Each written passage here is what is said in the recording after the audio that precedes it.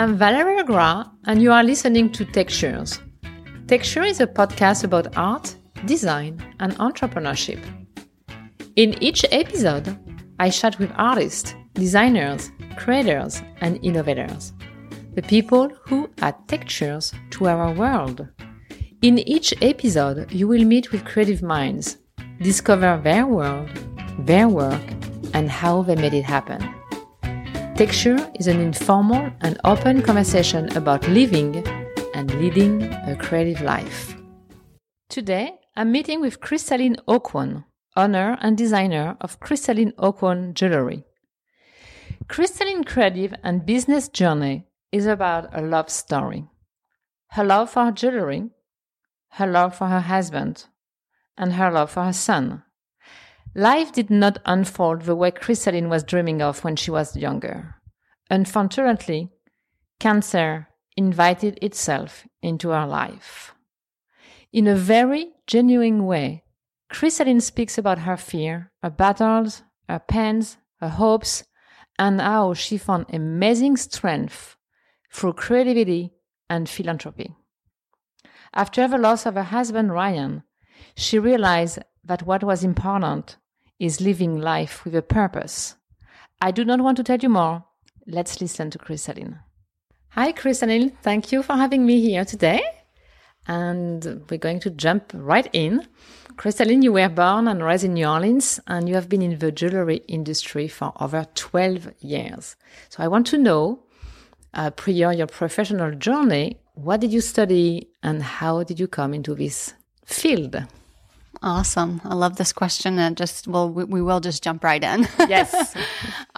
So professional journey. I studied advertising and marketing in college. So I had no dream of being in the jewelry industry. I actually knew very little about jewelry. My sister, however, was in the jewelry industry and she loved it. She was thriving. She had always been like super shy, and I saw her like really come out of her shell with her career.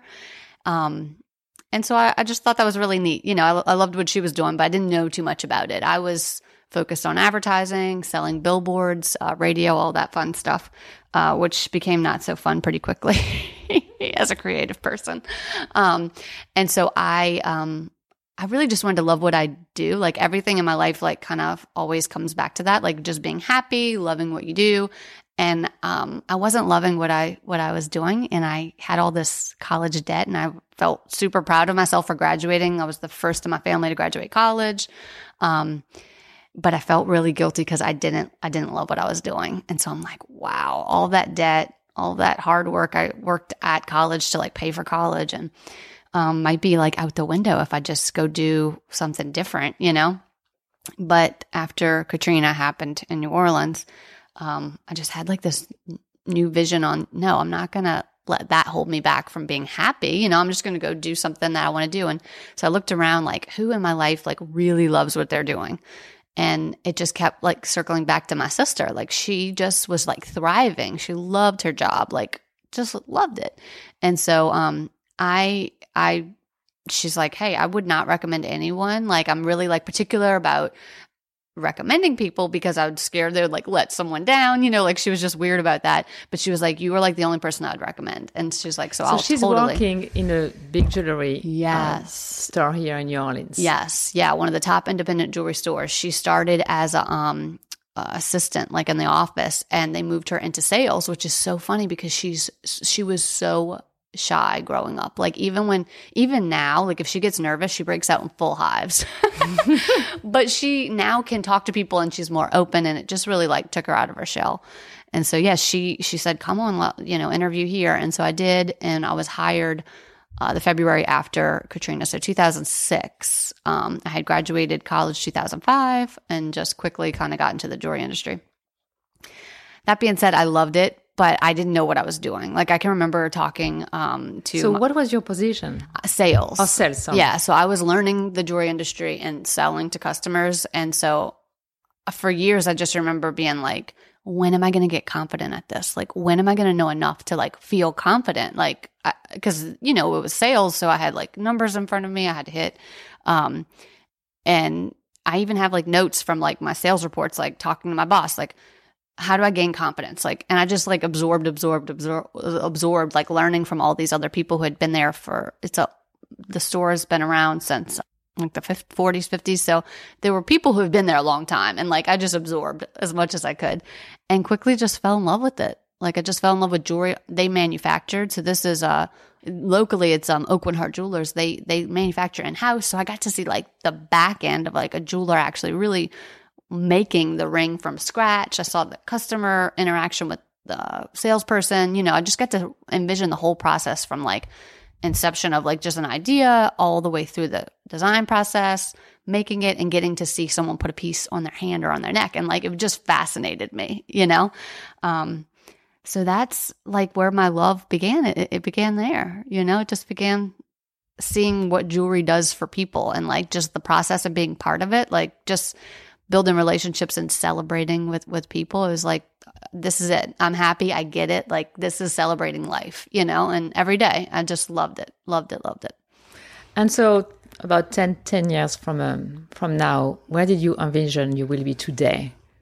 So yeah, if you would have asked me 10 years ago where I would be today, I would have said I would have a few kids and I would be like a stay-at-home mom probably. Like I loved what I did, but like ultimately, even growing up, like I just wanted to be a mom. Like I just wanted to be a mom and a wife and like have the family, you know, have the home and like, I don't know, just be that person. And I always worked from very early on. You know, my dad would joke with us as a kid. We'd say we want something and he'd tell us to get a job. And he was like semi not joking. So we worked really early, like 12 years old, we started working. And so I was fine working. I loved working. I always wanted to kind of go higher and higher, but I envisioned myself as like being a mom and focusing on my family.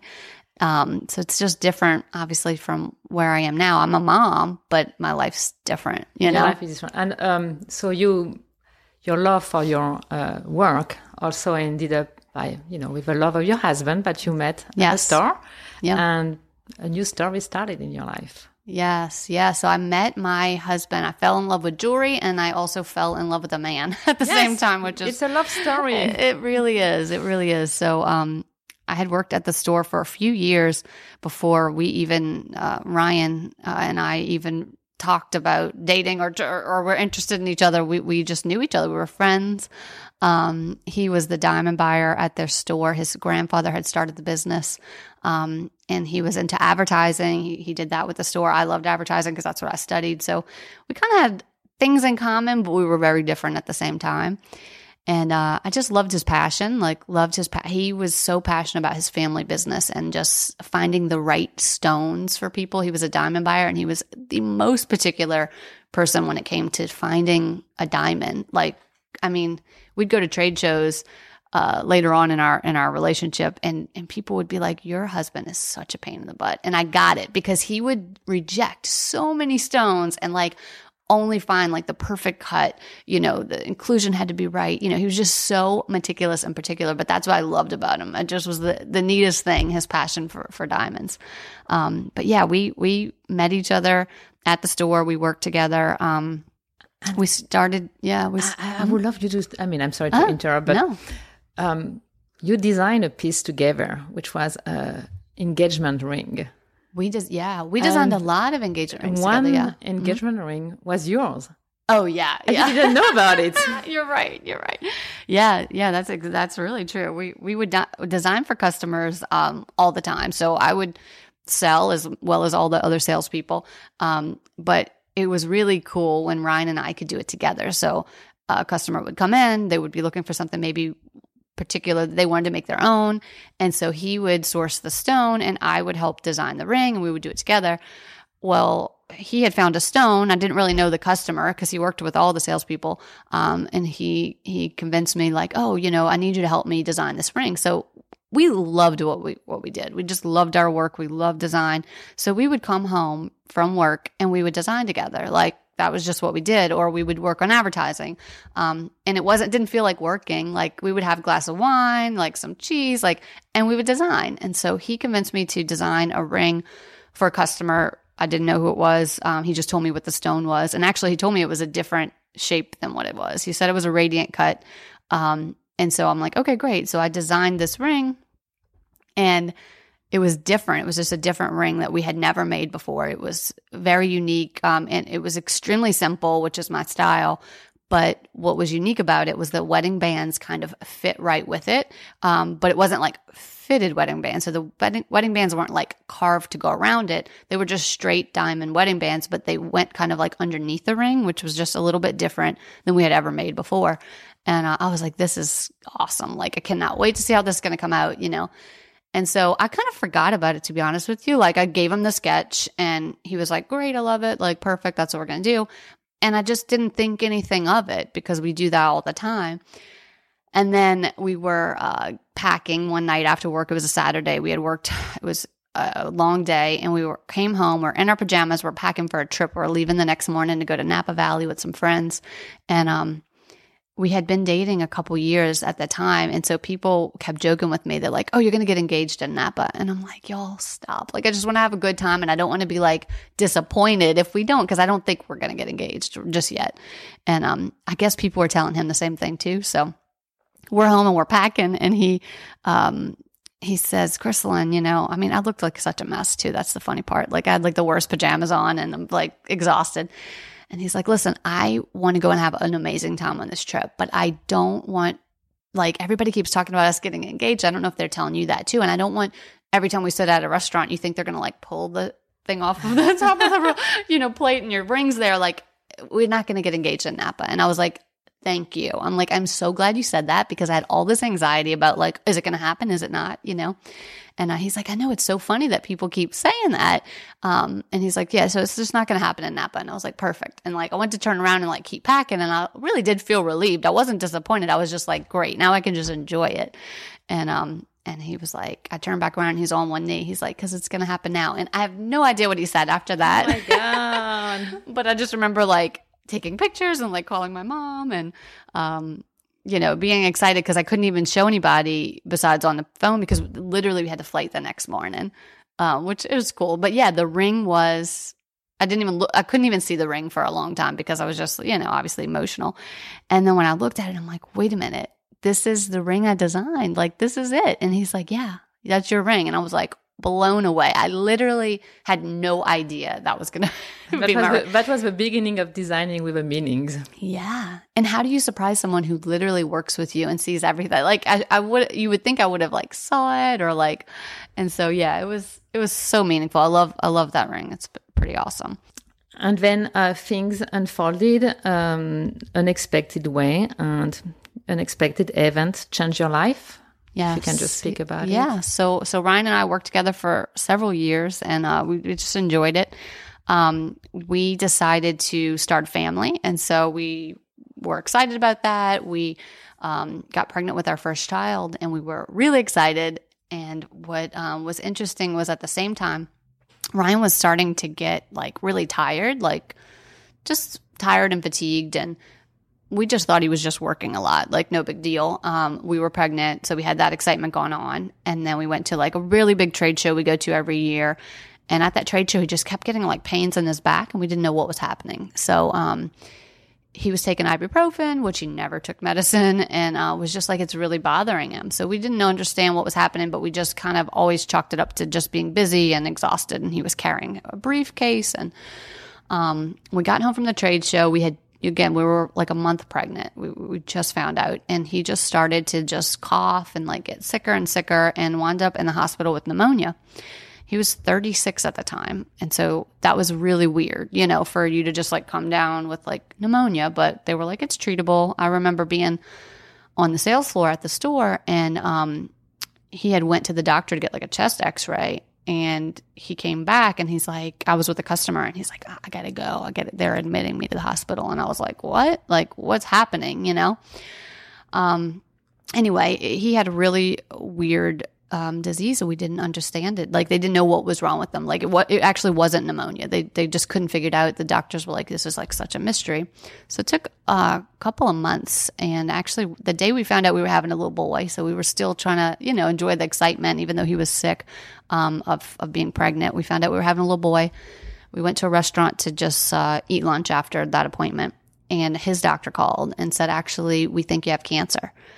And so like we went from this highest high of having this, little boy that we can now envision, to the lowest low, like he might not be here to see this baby, and it was terrifying. Like I just remember being at the restaurant and like the waiter could tell, like we got the call in the middle of the food and like we had been to that restaurant several times, and he just like looked at us like we came in so happy. We were having a little boy, and like all of a sudden everything changed, and he just packed up our food. Like he didn't ask a question. He just packed up our food for us and we just left. Like we didn't even want to eat, So yeah, it took a long time to get diagnosed. So that was like June, he started getting sick in like May, June. July was when we found out it was probably cancer, but he wasn't really diagnosed until October. So he had a really rare form of lymphoma. So it's called peripheral T-cell lymphoma, NOS, not otherwise specified. So it was in his lungs, wasn't in the normal places like lymph nodes and stuff like that. So it was scary and it was crazy. And we were excited about having a baby, but at the same time, if you're a parent, and I don't think people understand this I didn't understand it until I became pregnant, that like my life like really didn't matter until that point. Not that I didn't value my life, but like it didn't matter like it mattered until I was pregnant. And then I was like, oh my gosh, my life is important. Like I have to take care of me for this baby. And I know he was thinking the same thing, So as hard as it was to have a cancer diagnosis, it's so bittersweet that it happened when he was having this baby. So like his life was so important. And now they're saying you might not live. Like this is a very aggressive disease, So it was a very emotional time, very scary time. But we just did our best. His family helped out tremendously with getting us to just any doctors or resources we could find. If it was in New York, if it was in Texas, wherever we could go to just get to finding a cure for his disease, finding the best treatment. So you mentioned during the treatment that your husband really cared about other families, that just like you said, you had a very good family support, which was awesome, and you could have access to treatment, but it was not the case of any other families around him. And it was really something that matters to him. Yeah. And he's really envisioned something of building something of how can we help these families. And yes. You carry on the torch. And what you're doing today in your business, it's the mission that your husband envisioned at that time. Yeah. Yeah. He when he was going through treatments, he would say two things. Like, I can't be doing this for nothing. Like I can't be going, there's gotta be a reason. And if we don't know what that is, let's just make one, let's figure out what. And so we would talk about like lessons we were learning for our son that we wanted to make sure that he understood. And the other thing was Ryan just recognized this extra burden people had, this extra financial burden of not being able to either work fully and like not having the resources to get to the hospital or to pay bills. Like he would either meet people and have those discussions, or he'd even just overhear them. And he would come home from the hospital. A lot of times I wouldn't necessarily be with him because I was taking care of the our newborn.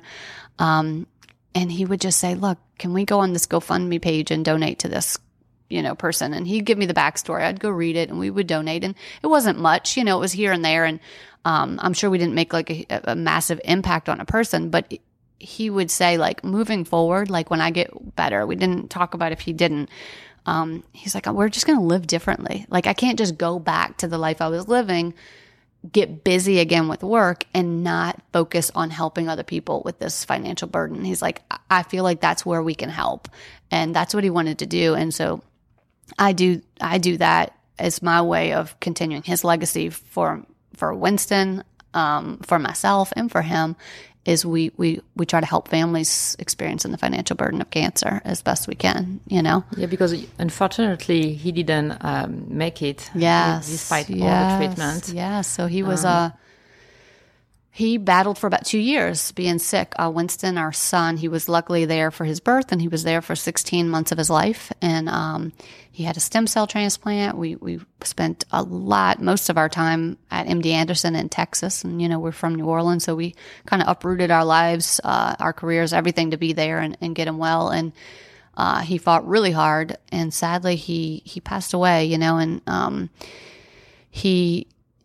he, his legacy is so important to me for our son mostly, and for him because he worked so hard, in his life to just worked so hard. That's why I'm able to have the business I have. And I want Winston to just like understand his dad's heart. And the big part about that is helping other people. So, yeah. And can you speak about the first blog that you wrote, which was very, very opened? You really opened your heart. And the title of his blog is Stronger Than You Know. Yeah. So I wrote this blog just to kind of let people. It was really the first blog on my website. So people who maybe didn't know me previously or are getting to see my jewelry line or understand who I am, kind of get a little bit of the background of where I came without having to know the whole story. But I have a pendant that I wear all the time. My designs are very geometric and straightforward. So it's just a straight pendant with a point at the end. It's 4-sided. It's very simple. And I call it the strength pendant. And there's the story behind the pendant is, it kind of sounds silly when I say it, when I wrote it. I feel like it sounded so silly, but I actually can look at my garden right now and see the plant that it has to do with. But, I actually had this plant in my garden that was just, one day I was just sitting outside and just like going over like my million things to do as like a single mom now and business owner and everything, just feeling overwhelmed with a lot of things, feeling like I'm not going to get things done. And I kind of looked over at my garden and like add that to the list. Like, look at this poor garden, like overgrown. And I noticed this plant that was just like totally overgrown and falling over. And I just kind of like I almost felt bad for the plant. Like I need to take care of it. Like that's my responsibility. Like let me just go deal with the plant, like it needs help. It's like literally falling over. And there were like parts like kind of reaching for the sky that were like really long. And I don't know. I'm not a gardener. I usually don't do much in the garden. So I was like, I'm going to do it, So I went and got a big garbage bag and some scissors out of the kitchen. I didn't have the right tools.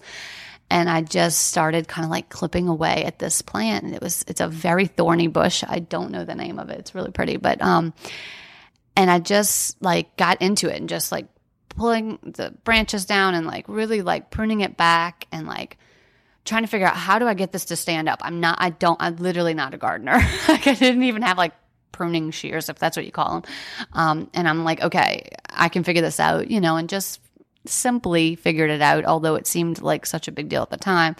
Finding a stake to stick in the ground, tying it. I didn't even have anything. Like I used ribbon out of like my crafts to like tie it and like stand this plant back up. And I did it, and I kind of sat back down. And I was like, wow. I mean, it took a long time. And I looked at it and I'm like, I had everything I needed. Like I didn't think I'm not a gardener. I don't have the right tools. I had everything I needed to like really help this plant and get it like back to where it's beautiful and it's standing up tall, and I'm going to continue to enjoy it. But like I was able to just do it. Like I felt accomplished. And the list that I sat down on the porch with that day didn't include pruning the bush in the garden, but my list just looked so much easier. And like I felt like just stronger. Like if I can do that. I mean, the thing has like 2-inch thorns. I was like fighting a battle with this bush. I was like, I can do anything. I have the tools. Like I just tell myself, I have the tools. Like I have what I need. I need to ask people around me for help. I need to make lists. I need to have faith that God has some bigger plan for me that I don't see right now, but I'm just going to lean into that, Yeah, that's such a good metaphor. I loved it, this post. It makes sense. It made sense to me, and like I kept thinking like the biggest tool that I needed there was that stake in the ground, and I needed to like hammer it down until it felt strong enough to like hold that plant. And so that's kind of the pendant is a stick. It's like a stake, and it just is.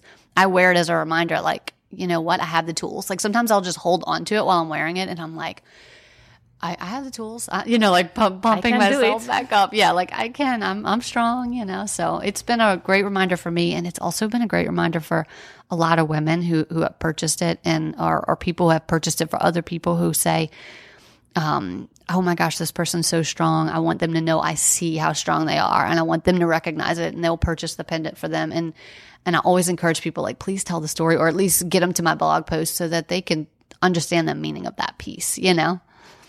So launching your own company has been part of your healing process, you know, honoring the memory of your husband. And you put two passions together, which is your design and also your philanthropic actions. Yeah. Yeah. So I'm a jewelry designer, which is interesting to say. I know that sounds silly to feel weird to say. But for a long time, I designed jewelry with people for a long time in the business, but I was always a salesperson. That was my title. And so when Ryan passed and, you know, I was trying to put my life back together and Winston, our son's life together, I wasn't a salesperson anymore. I was at home. I didn't know. I was living in a fog, you know, trying to figure my life back out. And I was like, my creativity was starting to come back. And I was thinking like, this is really what I want to do. But I was foggy. My brain was so foggy. But deep inside you had a call. Yeah, I did. I was like, you know what? There was two things. So one was right after Ryan passed, a lady who is near and dear to my heart. She actually was a customer of mine for years. She was very familiar with Houston, and we were in Houston when Ryan passed. So she was one of the first people I called just to help me navigate what to do at that point. And she's amazing. She's a breast cancer survivor. Her name's Karen Stahl. She helped me right after Ryan passed. But then a few months later, she reached out to me and she said, listen, you know, she has a foundation. It's a breast cancer foundation. And she's local in New Orleans. And she said, I need some help with something. Would you mind helping me? I'm going to have this event. And I'm like, sure, I'm happy to help. Like she helped me. Of course I would. So I got involved in her organization. We were doing some, you know, a big event, which turned out to be great. And we do it every year now. And so I started volunteering. So I'd go help her. And then there was another organization that we had been with for a long time, supporting even before Ryan ever got lymphoma, called the Lymphomaniacs in New Orleans. So I tried to get involved more with that organization. And I felt like by doing that, I was doing good. I was living like my purpose and honoring Ryan at the same time. But I was like, I have to, you know, obviously you have to work and I have to figure out like what's happening with my life. I just felt very all over the place, but that was consistent. I knew I wanted to help people. And then my design, you know, creativity and things like that started to come back. And I'm like, you know what? That's what I love. I really want to design women. I want to design jewelry for women that they can wear every day. Like I was looking at my lifestyle. I was a mom. I wasn't wearing like diamonds all the time anymore or big pieces like I wore in the jewelry store, being in a fine jewelry store. I wanted pieces that I could wear. I wouldn't be worried about going to this, you know, to the play date with or go to dinner or whatever. And so I started designing those pieces. But when it came to my business, I was like, okay, this is what I'm going to do. I want to have a jewelry brand, but I want to be flexible with my time so that if a widow calls at the drop of a hat, I could go have lunch, give a hug. Like somebody gets diagnosed with cancer and needs guidance, I can be there. Anything. I want to be able to like have that flexibility. If my son gets sick from school, I don't want to have to ask anybody, do I have to leave? I don't want to feel guilty. Like I want to have this flexibility.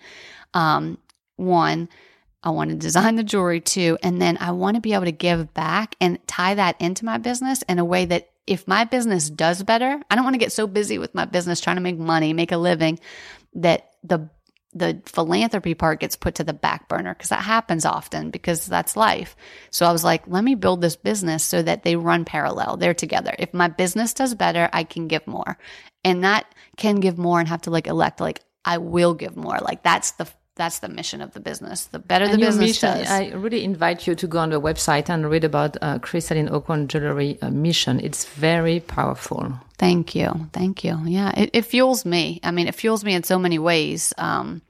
It's not just a business. It's connecting with other women. I don't meet that many widows that are, especially young widows. So it's not even that you have to be able to like relate to me on that level. I just love connecting with women who have just passions for other things too. Like part of what I didn't envision, like the whole time I was building the business, I was thinking, okay, cancer-related initiatives, that's what we're going to give money to. That was my focus.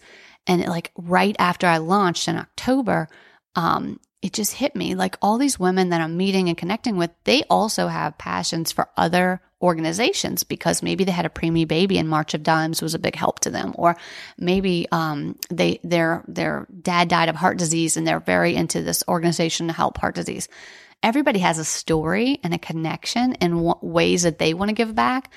And so I was like thinking to myself, how can I change this up a little bit where it's not just about what's important to me, it's what's important to these women too. So I kind of reached out and said, hey guys, if you purchase jewelry at this time, gave a window, I'll give 15% of your sale to the organization of your choice. Like you just name the organization and I'll send the check, go online, whatever it is. And so I've done that a couple of times and it's been nice. It's been nice because I not only get to I get to hear about their store. Why are they connected to that? And then we're giving to those organizations. And it's 15%. It's not huge, but it's something and it's meaningful. And then they wear their piece of jewelry and they're like, wow, this part of this went to that, So it's great. It's really great. And so now you've been in business for a little bit more than 6 months. So what do you think looking back? How do you feel? Oh, my goodness. I know it seems like it took forever and it was very quick at the same time. I feel great. Like I feel like I'm like really living my purpose. And I never lived like that before. I really didn't. Like before my husband passed, like I lived and we had a great life, but I never like stepped into like feeling like my life is meaningful and like deeply heartfelt meaningful. And to do that with a business is just awesome to me. Like I love what I do. It's very challenging. Of course, I always wish I was further along than I am. It's only been 6 months, of course, but I feel great. I feel empowered. I feel like if like I can do anything. I mean, I really do. I feel like I can literally do anything with the help of. I can't do anything alone. With the help of other people and with having faith, like 6 months in, I feel like I can do anything, and I feel like I have just big visions for this brand, and I'm excited about it. That's wonderful. Yeah. And to me, I mean, you're going to tell me maybe it was different, but to me, from the day you decided to start, and the day you launched, to me, it went so fast. You really focused so hard and just get things unfold. And how long since you had the idea of starting till the day you launch? So it's so funny that you say that because it was a long time. It felt like a long time. It looks like so. It came so fast. Can I tell you what I think? Why I think? So it took a year and a half, which was a long time. But I can tell you why I think it looked faster than it was. Because for a long time, I had a fear of calling myself a jewelry designer. Is that weird? No, because you thought you were not legitimate? Yeah, like I felt like, how can I say that I am? I had designed jewelry for 10 years with customers. I have so many customers. I've designed their engagement rings. Like I have been a jewelry designer, but because I never called myself that, I called myself a salesperson. I felt like that imposter syndrome. I don't know if you've heard of that before. Yes, but I did. Like it wasn't like who am I to say I'm a jewelry designer? It's so saying that out loud even sounds crazy. But so I worked on the business before I ever really told people I was going to do the business, because I was worried. I was worried. I had fear of judgment, or first off, the fear of am I even capable, and will people think I'm capable? And so it took me a long time. Part of that was being in a fog and trying to figure it out. I literally knew nothing about starting my own business. I knew the process of jewelry. I knew that relationship building was huge. I did not know how to do it online. I did not know how to make a website. I didn't even go on Instagram. Like I didn't even have an Instagram account. I remember that. Yes. So I had to learn everything. Yeah. So your ups and downs of your, creating a business. Yeah. Oh gosh. Ups and downs are like, I think the biggest down part, sadly, is the self-talk and the fear that you put on yourself. Like powerful. Yeah. Telling the things we tell ourselves, I don't know enough. Maybe I need to go back to school. Maybe I'm not good enough. Maybe I'm not trendy enough. Maybe I'm not cool enough. Or I don't have a business. I don't have a business plan that's like set in stone. Like I don't even know how to really make it. I guess I got to go to business school. Like all the fears. Excuses to try to postpone. Excuses, yeah, to just push yourself back. I think we can all relate to that. Yeah, what's interesting is with like listening to podcasts and having mentors and things like that, when people started to talk about that, like I'm a big fan of Rachel Hollis with her book. She's got one out right now, Girl Stop Apologizing, but the first one was Girl Wash Your Face, which I was like, I will never read that book. That title is like so gimmicky. Like I just didn't get it. But then I read it because I heard good reviews about it and I've really liked her. But it's a great book. And she really talks about those fears and those lies that you tell yourself. And like when someone started saying it out loud, like that people do that too. Like I thought I was the only one who did that. Like I thought, well, I'm just not confident enough. When I'll get one day, maybe I'll be confident enough. And then I realized like Bill Gates probably wasn't confident. Like, I don't know, the president of the United States, like everyone is not, we all have insecurity. And then one of my mentors, Jasmine Starr, she'd say like, what happened when you were a kid and you didn't know how to ride a bike? Like, you figured it out. Like you literally didn't know how to ride a bike. Like, but you got on, you probably fell off. Like, but eventually you learned how to ride a bike. It's like that with everything. And like that was such a simple thing, but it was like, I get it. Like if I don't know how to use Instagram and this is such a silly way to, it's just Instagram, but it's such a big marketing tool. If I don't know how to do it, I can't just sit in the fear of like, I'll just never be able to. I'm never going to be able to have my business. Or I can just like dive in and like start pedaling and like figure it out, And I feel like you found inner resources or inner talent in you. Things that were, you really got out of your shell. And I was astonished by, your creativity, even in business, in marketing, in that. What's so funny is like, one thing, and I'm really this is going to be something that you'll see more in my business, is video I think is huge right now for marketing yourself and online and just connecting with people more so than anything. That's true. Connecting is very important. And you mentioned that about the social media, how important it was to you or it is to you. And you run your business out of your house. Yeah. You have a 4-year-old boy, and sometimes you can be a little bit isolated. Yeah. But thanks to social media, there is some pro, there is some con. But you really have an incredible support group. Yes. No, connecting online, that was like literally my biggest fear of having a retail business online was how do I connect with real people? Like my success in selling jewelry before, I was very happy with where I was over the years. I built up for a long time, but it was building relationships. So I would meet people and connect with them. I could give them a hug. I could actually put a necklace on them. I could show them in front of a mirror. I could put an outfit, them come in with an outfit that they're going to wear to something and put them together and style them.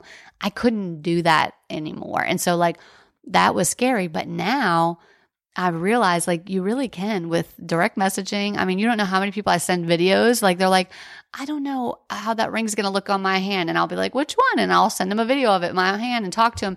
And they're like, perfect. That's exactly what I need. Or I'm trying to figure out what the difference between 16 inch and 18 inches. And I'll like put it on and send them a picture or a video. And there's ways to do it. You just got to figure it out, Yeah, let's talk about design. So your line are very minimalistic, pure, elegant. And from the outside, jewelry design, it's very glamorous and fancy, but there is a lot, of techniques behind. It's, I'm not an expert and I would love you to enlighten me, but I want to know, you need to take in consideration a lot of elements when you design a piece. What's the process? Yeah. So it's an interesting process, and especially when I tell people, and you mentioned like I work from home. So I'm not a maker. So I'm not sitting here making jewelry at my kitchen table or anything like that.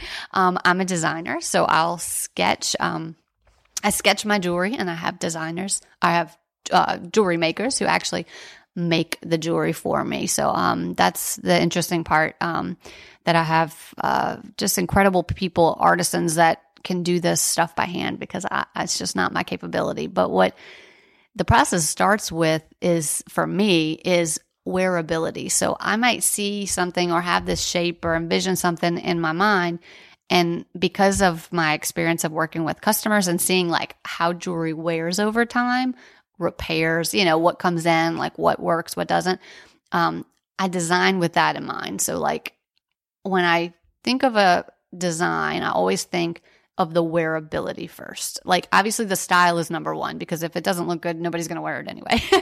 But so like style and then wearability. So like, okay, would this function well as a piece of jewelry?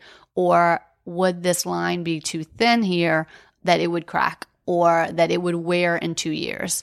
Or, oh, that is really pretty wide, it's a wider design or something. Well, now I have to calculate, before I ever have a mold, how much I think it's going to weigh in gold and weigh in silver, and price it and figure out if I'd be able to sell it for that price. So even before I ever get any of my jewelers to actually put it on CAD, on computer, I'm trying to figure those things out first. Is it sellable and is it wearable?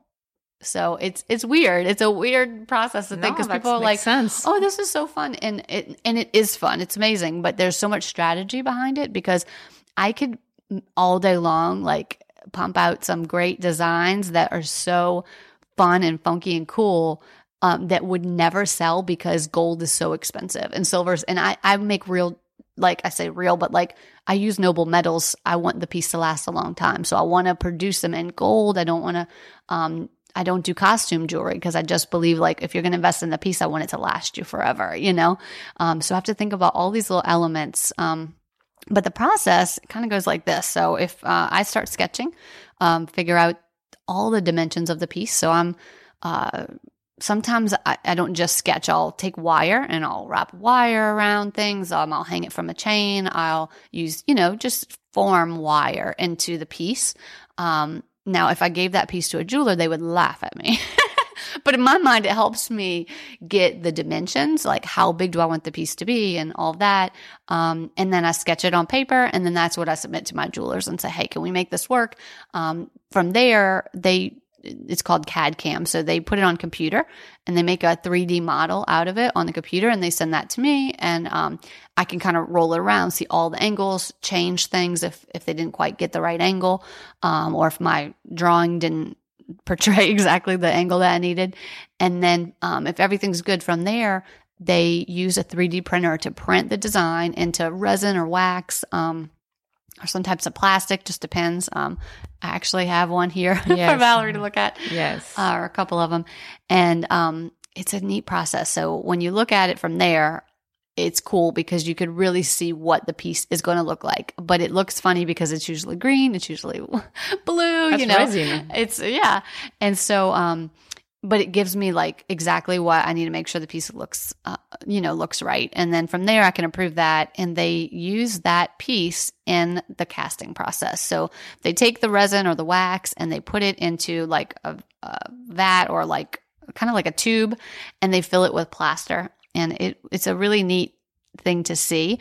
But that material, once that plaster sets and it's hard, they melt that material out. So where the ring was, that model will melt out, and that material comes out of the casting, and then they cast the metal in. So then they'll shoot in hot gold or gold or silver or whatever material you're using, and it fills that space with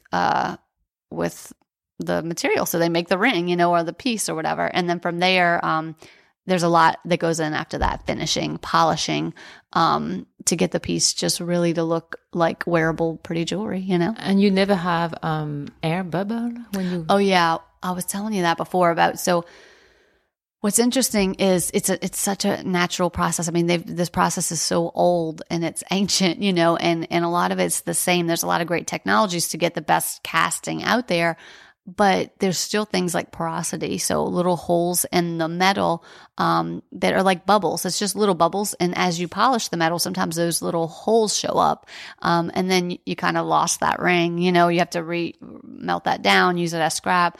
But it's something to keep. It's one of those things. They're kind of a pain because, you get some things back and, you have to quality control, and then you see, wow, this is not not what I want. And not because someone didn't do a perfect job on the process. It's just the nature of materials. So designing pieces that are very polished, it's more challenging It is. than designing pieces with a texture, maybe. Yeah, my jewelers, they hate me. No. Because as of now, for every design that you guys have seen, for the most part, is nice, high polish, shiny, geometric. You love challenges. Yeah, and I didn't really fully understand how hard the finishing process is on that and how particular I am with finish. I'm really particular. So,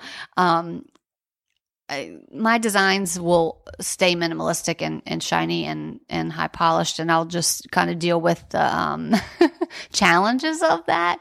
But I do have other designs coming out that are going to have like more texture and more flow to them, that also are possibly a little easier for my jewelers to work with. But yeah.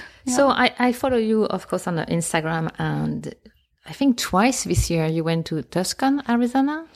Yeah, it was once. It was for the big gem show. Yeah, earlier this year. So what are you looking for? Because it's just like overwhelming to me to see all these stones. I'm like, ooh, it's amazing. Yeah, it's amazing. So yeah, I did go twice. I went last year and this year, and I did put them both on Instagram. I'm just learning about that show as far as being there. So I've known about the show. People come from all over the world and they display their gems, minerals, rocks, fossils, like everything is there for that show. It's incredible. It's huge. I probably only saw 2% of the show when I was there. What I haven't introduced stones into my line just yet. I should you should see some stones like this fall. I'll have some things there that I've found. So right now I'm just kind of collecting pretty things, and learning. So I've learned, I know quite a bit about stones for being in the industry, but right now I'm trying to figure out what stones do I want to use in my line to keep it like this everyday feel and keep the price points reasonable, where when most people who purchase my jewelry are self-purchasing women. It's women buying themselves something to celebrate or to just treat themselves. And I want to keep it at a price point where, sure, if they want to spend, a couple $1,000s, they could get multiple pieces. That's great. I highly encourage that. But if they want to spend, a couple $100s, that they can get a nice piece. So right now I'm sourcing stones and working those into the designs to make it work out, and there's also something about stones that's interesting is the hardness of them and the wearability. So I want my jewelry's everyday wear, so I have to be careful with what stones I pick, because if I pick stones that are too soft, they're not going to be for everyday wear. They're going to, they could potentially crack or break, and so that stuff I'm like really diving into that. I think it's very interesting, and I'm usually not that colorful of a person, You helped me design my house and I was very simple with it, but like sitting behind you, I've made this big piece of artwork with all these colors in it. So I do like a pop of color here and there. So I love, I'm excited about introducing some stones. We're working on that now. Cannot wait. Yeah, it'll be fun. And continuing speaking about design, your branding, packaging, the design of the packaging, the graphic design on your beautiful website, the logo, the jewelry line, everything is very consistent and, elegant. Did you think about everything at the same time, or did you start it how did you start it?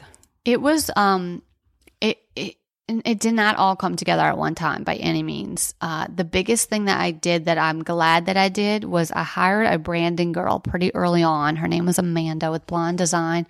And she had worked with some local stores here, and not jewelry related, but I just liked her style. And I was like, that style is similar to what I'm thinking. And so I sat with her and we worked together for a while of just creating a mood board for the brand and saying, like, what do I envision this brand to be? And so I explained to her about the designs and how they're very, clean lines, minimalistic. I want everything to be easy. Like, life's so complicated and I just want my brand to be easy. I want it to be simple. I want it to be no fluff. Like, if people want to dive in, they can dive in, but if they don't want to, they can simply look at the website and it be very easy on their eyes and not overwhelming. And so, that's what she helped me with. And she helped me figure out the colors and everything. And from there, everything stems from, she made like a branding guide with like a mood board, and everything stems from there. And then she helped me with my design on the logo, which was incredibly difficult for me. Because we went around the world and back, probably for her. She was probably like, come on, girl, pick a logo already. And I had some friends helping me at the time, but everything I do has to have some type of meaning. Like I don't do, like one of my friends was joking with me. She was helping me. She was traveling with me to a trade show, and she's like, does everything have to have a meaning? Like it doesn't, Crystalline. Like you can just design, like I think you're getting caught up in the meanings. And I was like, you're right. I am getting caught up in the meanings, but it has to. That's just part of me. Like I have to have meaning behind things so that it makes sense, you know? And so the logo, it was like I could use initials, I could use this. And like we just gone back and forth with a million beautiful ideas, but nothing felt right. And so I went back to this idea of this, when Ryan got sick, I designed this cross for him. So it was this beautiful cross that was handmade by an amazing jeweler at their family jewelry store at Oak One Heart. And in the middle of it, I told the jeweler, I said, listen, I want to do 3 interlocking circles, one for myself, one for Ryan, and one for our unborn child. We didn't know that was Winston at the time. And I want them to connect, but be separate. I want them to have like fluidity, but interconnect and be placed on the middle of the cross. So he did that. And that was like our symbol. Like I surprised Ryan with it for his first chemo treatment. And he was so touched by it. And I explained the meaning of, to me, the circles, when we were connected like that, like we were all separate entities, but we're stronger together. And like we're always together, like eternally together. And he loved it. He loved the cross and he loved the meaning. And so when he would write me a note, or if, he would draw the 3 circles on the piece. Okay. So that symbol was important to us. Well, after he passed, that symbol was very important to me, but I didn't understand. Like I was like, I feel like it's missing something. And this was before I was doing my business. I was just painting and like trying to get creativity back. I was like, I feel like this is missing something. So I added in like a 4th circle. And I was like, that's it. Like, that's like the nurses that helped us, the doctors, our family, like this 4th circle of this support that people had given us, you know? And it just made sense to me. So I took that symbol and I tattooed it on my wrist, which I thought I would never get a tattoo in my life. I was just not a tattoo person, but I felt so strongly about that symbol. And I gave paintings. I made paintings for like everybody in my family with these 4 rings, and I would gold leaf them. And it was just such a powerful symbol to me. So I had that symbol, but I wasn't thinking about that for my logo. Like it just wasn't, those were 2 separate things, you know? And so as we were really diving into the logo and I was really feeling like disconnected from that, I went back to that 4 circle that's on my wrist, you know? And I was like, Ryan always said, he was very deep. My husband was very deep, like very poetic, very musical. Like he was deep. And so he would say something like this. He would say, get to the root of the fruit. Like what, you know, if something was like happening, like a big, seemingly big thing, he would just be like, get back to like the center of it. Like what's the root of the fruit? Get back there. And so I was like thinking, okay, get to the root of the fruit. And so I went from that 4 circle, I went right to the middle of it. And that's my logo. It's just the middle of 4 interlocking circles. So you don't see the 4 circles. You just see that the logo, which if you kept drawing those lines, it would make 4 circles. And that was like a long version of what my logo is, but it's so meaningful to me. And so I call it gratitude because I'm so grateful for all of those 4 circles, you know, including myself and like just what I feel like I have become. Winston, for Ryan, and then for people like you, Valerie, and for people that are connecting with my story and making us stronger. You know, that's that 4th circle, and it's always there, and I'm so grateful, you know? Oh, that's wonderful. Yeah. So now we learned so much about your jewelry line. Where can we buy it? How do you market it? So there are 2 places that you could get it. So if you're local in New Orleans, though, they sell it at Oak One Heart Jewelers, which is where I worked forever, which is awesome. So you can see the whole collection there. And then you can buy it online. So my website is crystalineoakwin.com. Yes, and I'm sure Valerie's going to put that in the notes because it's hard to spell. But yeah, and you can always find me on Instagram and Facebook at Crystalline Oakland Jewelry because I do like to hang out on there, build connections, and learn about other people's passions and what they're doing, you know? So I want to share something. Last weekend was Mother's Day, and you have been elected 2019 New Orleans Mom of the Year by New Orleans Mom's Blog. And it's so well deserved. Let's talk about being a mother and running a business. How do you do it? And do you have any recommendation for other women or mothers out there? Yes, I was totally surprised by that. And I'm totally overwhelmed with just gratitude. That's so sweet that they elected me Mom of the Year. I'm like, who am I? Like, what does that mean?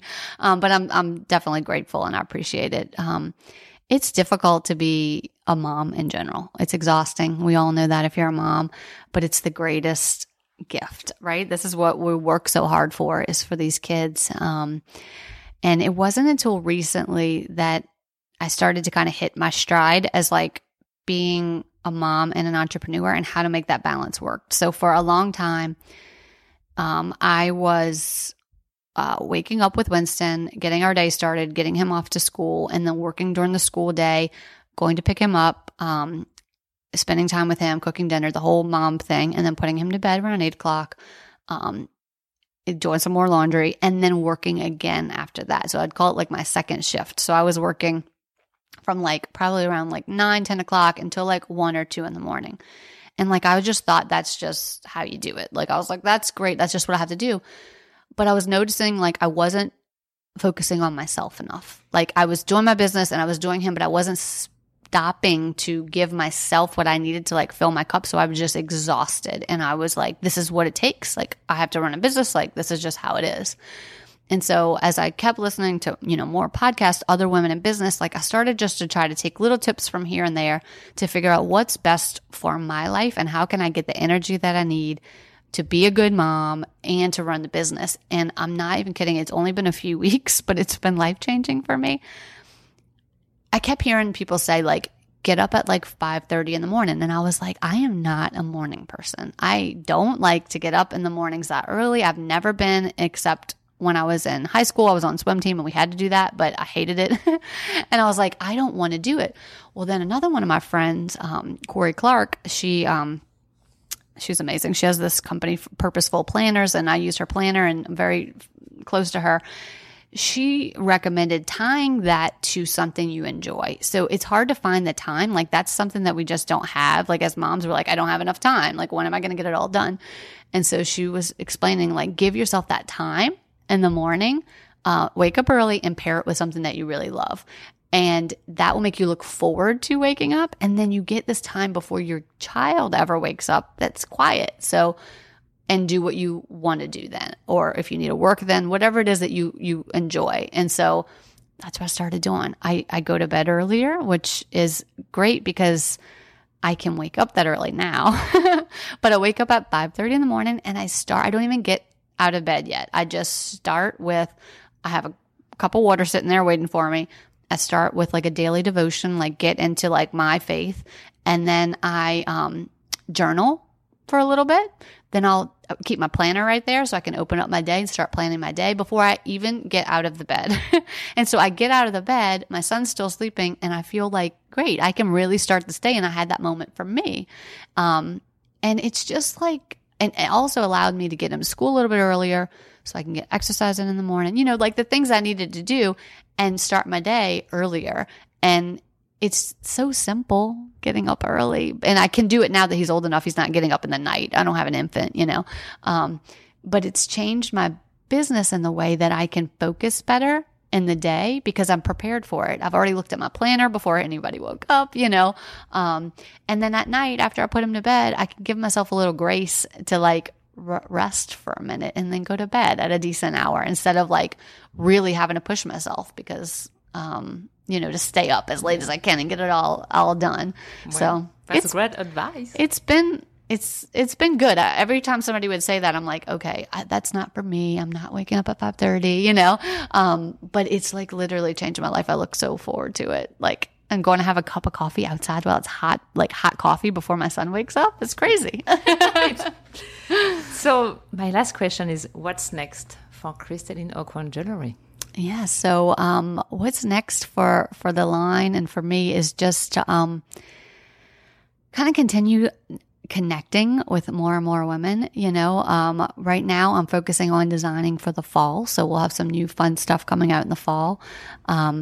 Should be some color, a little bit of color we'll add in. So that's exciting.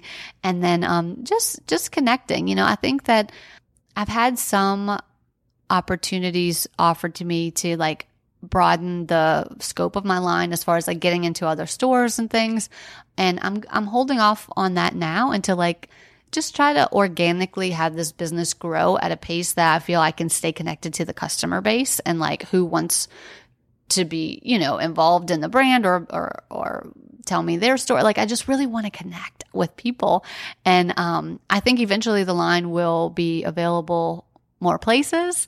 But for now, I'm like kind of enjoying keeping it where it is and like really connecting with the people who want to wear the jewelry, So that's where we are right now. But it's an exciting place to be. Crystalline, thank you so much for your time. Thank you. Wonderful being with you. Thank you. I so enjoyed it. I'm honored to be on this podcast with some other great people that you're interviewing and sitting here with you. So thank you so much, Valerie.